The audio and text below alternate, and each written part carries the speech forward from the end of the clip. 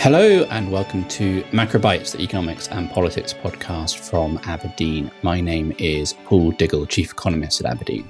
And I'm Luke Bartholomew, senior economist at Aberdeen. And today we are talking about the geopolitical, macroeconomic and market consequences of the conflict between Israel and Hamas taking place in the Gaza Strip.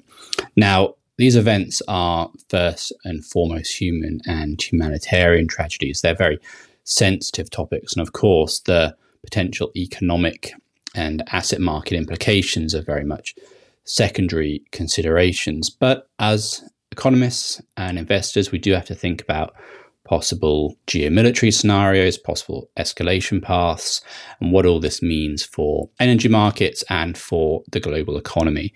So that is what we're going to try to do this episode. And we're joined in that endeavour by Lizzy Galbraith, political economist at Aberdeen. Welcome, Lizzy. Hi, Paul. Thanks for having me.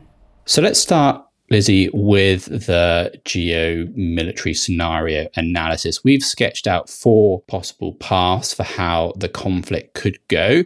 What's our base case? So in our base case, we expected that Israel, as it has done, would conduct a ground operation into Gaza. But crucially, we also anticipate that the conflict does not escalate into the wider region in this base case. So yes, we anticipate that some other regional actors do contribute in some way, that we do see some escalation of violence in the region, but crucially that does not spill over into wider conflict and open up formal second or multiple fronts in this conflict. We do also anticipate in this scenario that there is some protest movements across the wider region. And we do anticipate that after the end of this conflict, that we do not see any wider regional deterioration in political stability. And what sort of probability would we give to that base case, Lizzy? So we're currently assigning that a 50% probability. So we think it's quite likely on balance of probability that we remain in this base case, principally owing to the deterrence effects that particularly Israel and the US are focused on that seem to be containing the risk of wider conflict at this stage. But nonetheless, there are escalatory scenarios. These are the scenarios that the market tends to worry more about. What's the main path to escalation? So we've estimated that this is probably about a 40% probability, but in this main escalatory scenario, we see the conflict broaden out to include other Iranian-backed actors in the region. The particular risk here would be Hezbollah, which is the largest of these groups. And essentially, we see them intervene directly into the conflict to try and distract Israeli attention wholly from Gaza. And in that scenario, we see a much more direct intervention from multiple actors potentially, and international conflict mediation and deterrence efforts largely fail to prevent this conflict from broadening out. That means that Israel will have to act on multiple fronts. It also is likely to cause a deterioration in the humanitarian situation more broadly across the region. And then we've sketched out a third most severe kind of tail risk escalation, a much larger full-scale Middle East conflict, a war, in particular involving Iran directly. What are the considerations about that, around that severe escalatory scenario? So we don't think this is a particularly likely scenario, but we did want to sketch out what the worst case scenario would look like. And in this scenario, we think that the most likely way you'd see something like this happening is that credible evidence would emerge of Hamas's close allies in the region having direct involvement in the planning or facilitation of its attack on Israel. And that leads to a substantial military response from Israel itself that these actors then respond to.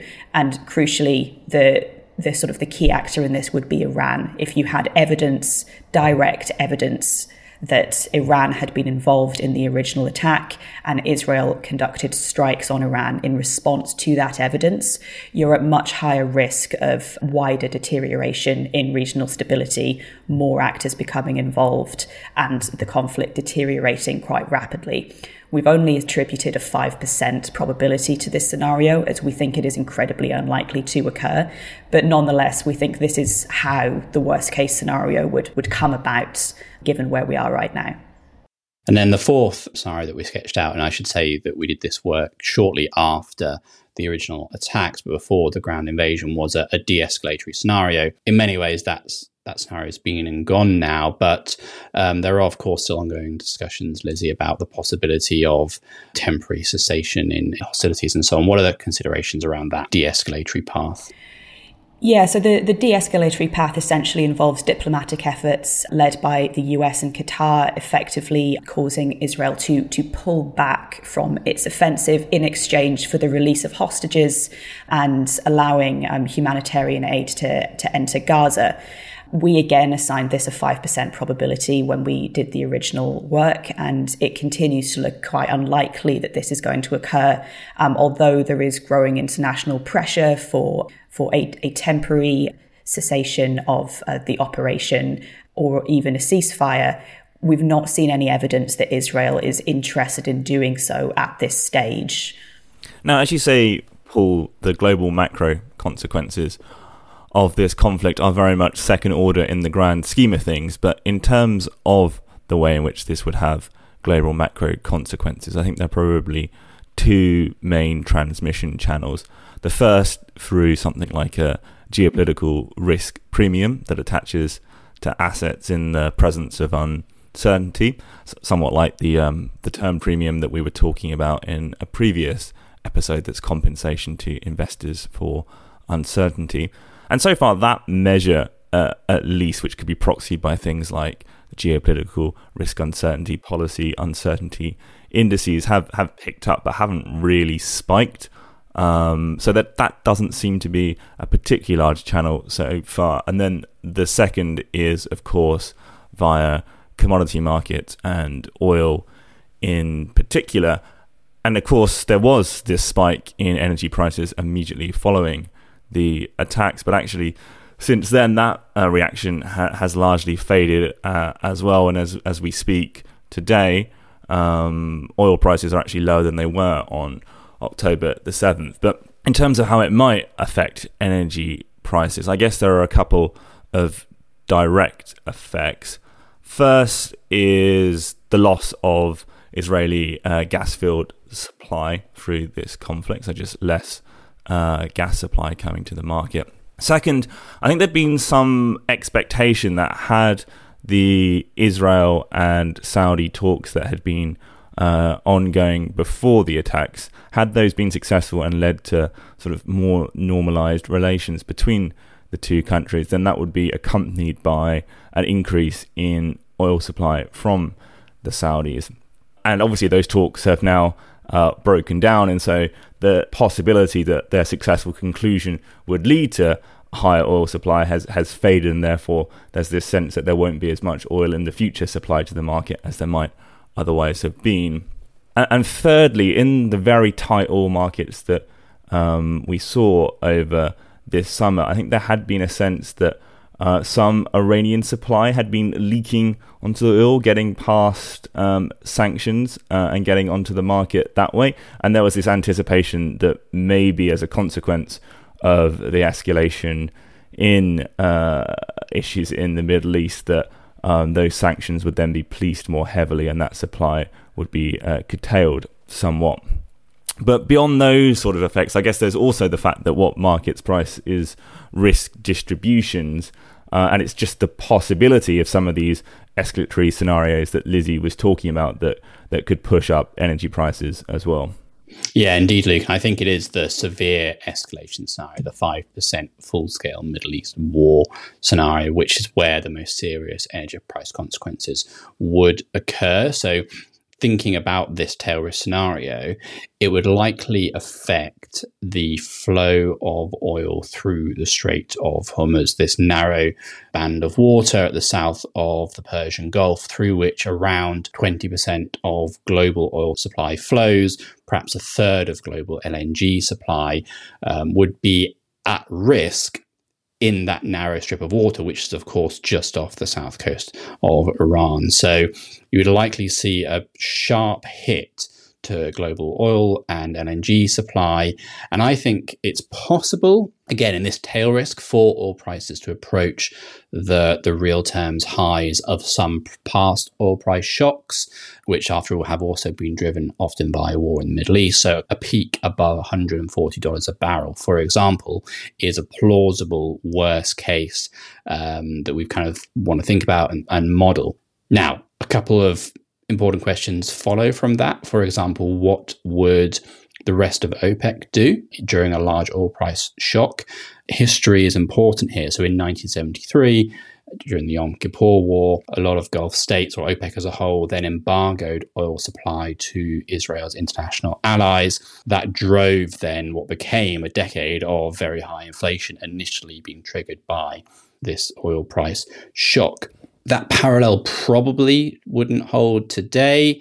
Saudi would potentially increase oil supply in the event of a very large upward shock on prices. There would also be potential recessionary consequences of a large oil price shock. Indeed, big upward shifts in oil price are often one of the ingredients into global downturns, and that would ultimately reduce oil demand and therefore price. So it could be that a large upward shock to oil prices kind of necessarily temporary and self-defeating, but nonetheless would have some important growth and inflation consequences along the way.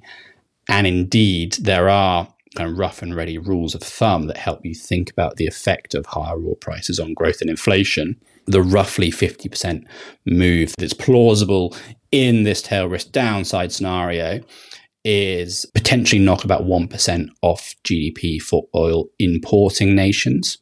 Remember that the US is now a net oil exporter, but obviously many economies are net importers and would see quite large negative GDP shocks in that sort of scenario. And meanwhile, a move of this magnitude adds perhaps 2% to headline inflation in a lot of economies. So quite meaningful global macro consequences in this downside scenario. And in terms of how central banks would think about those growth and inflation consequences, because obviously this is a bit of a trade-off inducing shock for a central bank in the sense that these negative supply shocks push growth and inflation in different directions. It's much easier for a central bank to deal with demand shocks that push growth and inflation in the same direction, whereas this one, some of their objectives can be in different directions, or the forces are pushing in different directions, and so there's a trade-off. And typically the way in which central banks have dealt with this, at least over the last 30, 40 years or so, is to quote-unquote look through the impact on inflation, just take it as a one-off hit to the price level that automatically sort of washes out of the inflation calculation in time. And the reason for that is, one, while they might not just have the tools to be able to deal with the inflationary consequences of an energy price shock in the short term. Monetary policy famously works with long and variable lags, so by the time the impact of the monetary policy has come through, the commodity price shock was likely been and gone, and perhaps already just washed out of the inflation calculation. And indeed, there was some quite famous research done by Ben Bernanke, who was formerly chairman of the Federal Reserve back in his academic career, showing that a large part of the negative economic effect that you got from energy price shocks was actually partly caused by how central banks ended up tightening into that and exacerbating the economic pain. So, the consensus in the central banking community was that it was appropriate to look through these kind of shocks. However, that's much harder to do in the current context of having been through this inflationary episode. You drew parallels to the 1970s, Paul, and I think you're right to play those down. But of course, the 1970s inflation shock was a variety of inflation shocks layered on top of each other over many years. And the concern would be that after this one inflation shock, you then get another, the central bank looks through that again, and inflation expectations start to ratchet ever higher. And there's, rather than being a one-off level shock to the price level, what you end up kicking off is a series of second round impacts as higher energy prices beget higher prices in the economy, and so on and so forth. And so I think it would be much more difficult for central banks to sort of act in that relaxed, looking through it kind of way, were we to see a big increase in energy prices. And obviously that would be particularly painful right now when many economies already feel like they are pretty close to being in downturns or recessions. And I think also that means that the market impact of this could be quite interesting as well. Typically, you'd associate the economic pain, the geopolitical risk uncertainty with lower yields, but perhaps the much higher inflation, the fact that central banks would maybe have to tighten policy, increase interest rates, could push yields higher. So a somewhat ambiguous effect on the market there. But shifting gears somewhat, Lizzy, obviously the US is acting as a security guarantor in the Middle East. So I wonder, what are the political and fiscal considerations around ongoing US funding for Israel, and how in particular does that interact with the war in Ukraine at the moment? So it's a very active political debate at the moment in the US.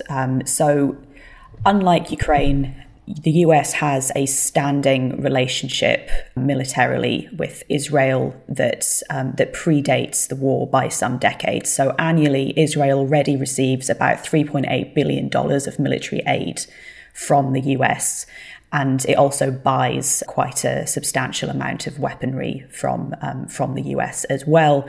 Its Iron Dome missiles are jointly produced with the US. So unlike Ukraine, the Israeli military is already very well equipped, and crucially, the current scale of the war is much smaller. So yes, the US is increasing its aid to Israel, and Biden has requested more funding to support that effort. But the needs of Israel and Ukraine are different. The scale of that need is different. And actually, the way that politicians are seeing these demands is very different as well. So what we've seen Biden do is he's requested an additional $106 billion from Congress.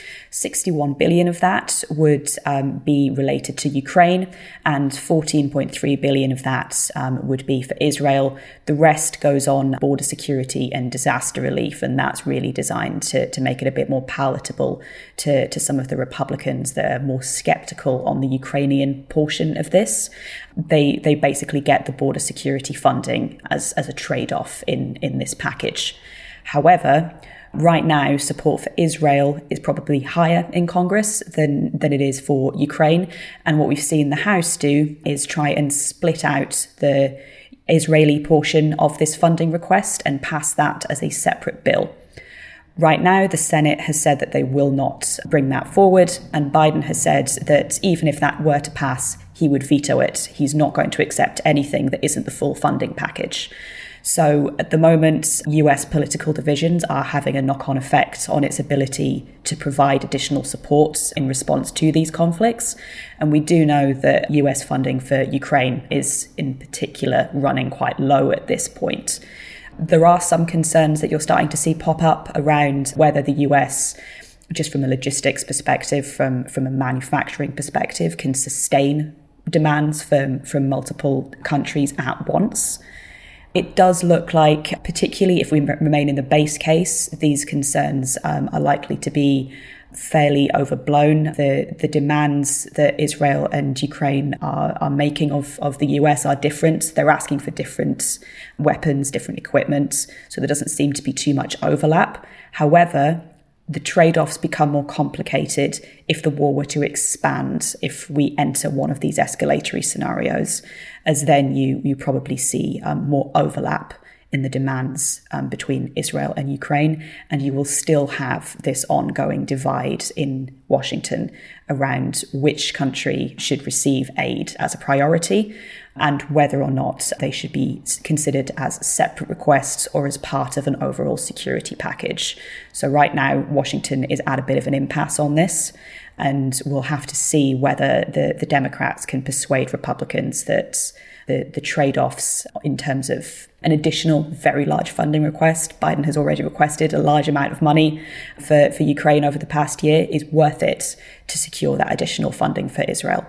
Yeah, and part of the the Western kind of political and economic debate here is whether the US can, quote, afford to provide aid to both Israel and Ukraine at the same time. And I think it is worth unpacking a little bit what afford might mean in this context, because we have to be careful not to fall foul of the household analogy, or indeed the household fallacy, which is a common kind of comparison casually drawn between the finances of a sovereign country and a household. So a household faces certain budget constraints, income, wealth, borrowing costs, which don't apply in quite the same way to a sovereign, especially a sovereign like the US, with its own central bank, issuer of the global reserve currency, issuer of the global kind of safe asset in the form of treasury. So afford is kind of a slippery and dangerous term here. Nonetheless, there are obviously constraints on the US's ability to provide arms. They come from the current large size of the US budget deficit, elevated treasury yields. I mean, they've fallen back a little bit actually over the past week or so, but they're still pretty high. The US's debt servicing costs are pretty elevated. Our previous podcast was about many of the kind of macro market implications of this. Also worth mentioning that when one talks about domestic spending, actually the inflationary consequences of government spending are also part of the constraints that the government faces in its ability to spend. But I think most fundamentally the constraint here is in many ways societal and political. It's about what the polity wants to do, how it wants to mobilize its resources, which come back, Lizzy, to the discussion you had there about how this all pans out between Democrats and Republicans, how those negotiations go. But I want to end with the final question, which is on Israel's aims in Gaza, its exit strategy from the territory. I mean, in some ways, it's too early to think and talk about that. But what might Israel's presence in Gaza look like long term? What do we think this might mean for regional geopolitical stability? So there has been concern among some Israeli allies, particularly the US, that Israel doesn't actually have a clear plan for what it wants. We know that it's been very clear that it doesn't want to leave Gaza until Hamas is no longer an operational political and military force in Gaza, but it's not necessarily clear what that means or how long that will take. So the aims of this in practical terms are still a little bit unclear. What Israel has been very clear about is that it's not seeking to occupy Gaza on a permanent basis after it considers this operation to be complete.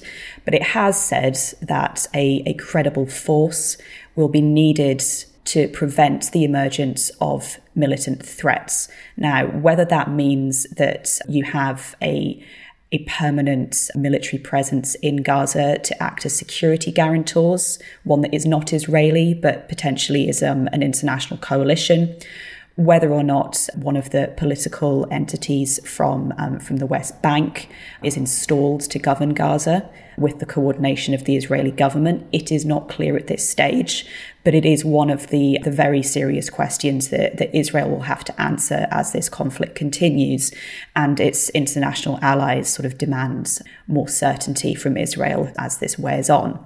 This is something that the US in particular is very worried about. It is obviously a main backer of Israel. It is supplying quite substantial aid to Israel. But one of the key unknowns in this question that everyone is sort of grappling with right now is the political future of Netanyahu himself. He is currently the prime minister. He is at the head of an emergency government. That government is unlikely to last for a particularly long time after the end of this conflict.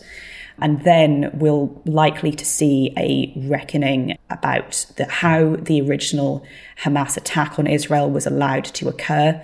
And polling indicates that the Israeli public do blame Netanyahu as the head of the government for what happened. So his political future is very much in doubt. And I think one of the big things that is going to affect regional stability, the future of Gaza, is actually what sort of Israeli government emerges from that reckoning that Israel is likely to have after the end of this ground operation. What sort of government do we see emerge? Do we see a government that continues in the same vein as Netanyahu, or do we see one that's actually more open to reopening debates around, two-state solutions, entering into more dialogue with regional allies? That's a very big unknown at this stage. It's far too early to speculate about whether that will happen or how long it will take. But I think one thing to watch very closely is exactly how Netanyahu's future plays out, as that is a main driver of Israeli politics, which has been quite volatile, actually, for some time before this. All right, well, I think that's probably all we have time for this week. So as ever, please do subscribe or review, I should say, on your preferred podcast platform. And all that remains is for me to thank Lizzy for joining us and to thank you all for listening. So thanks very much, and speak again soon.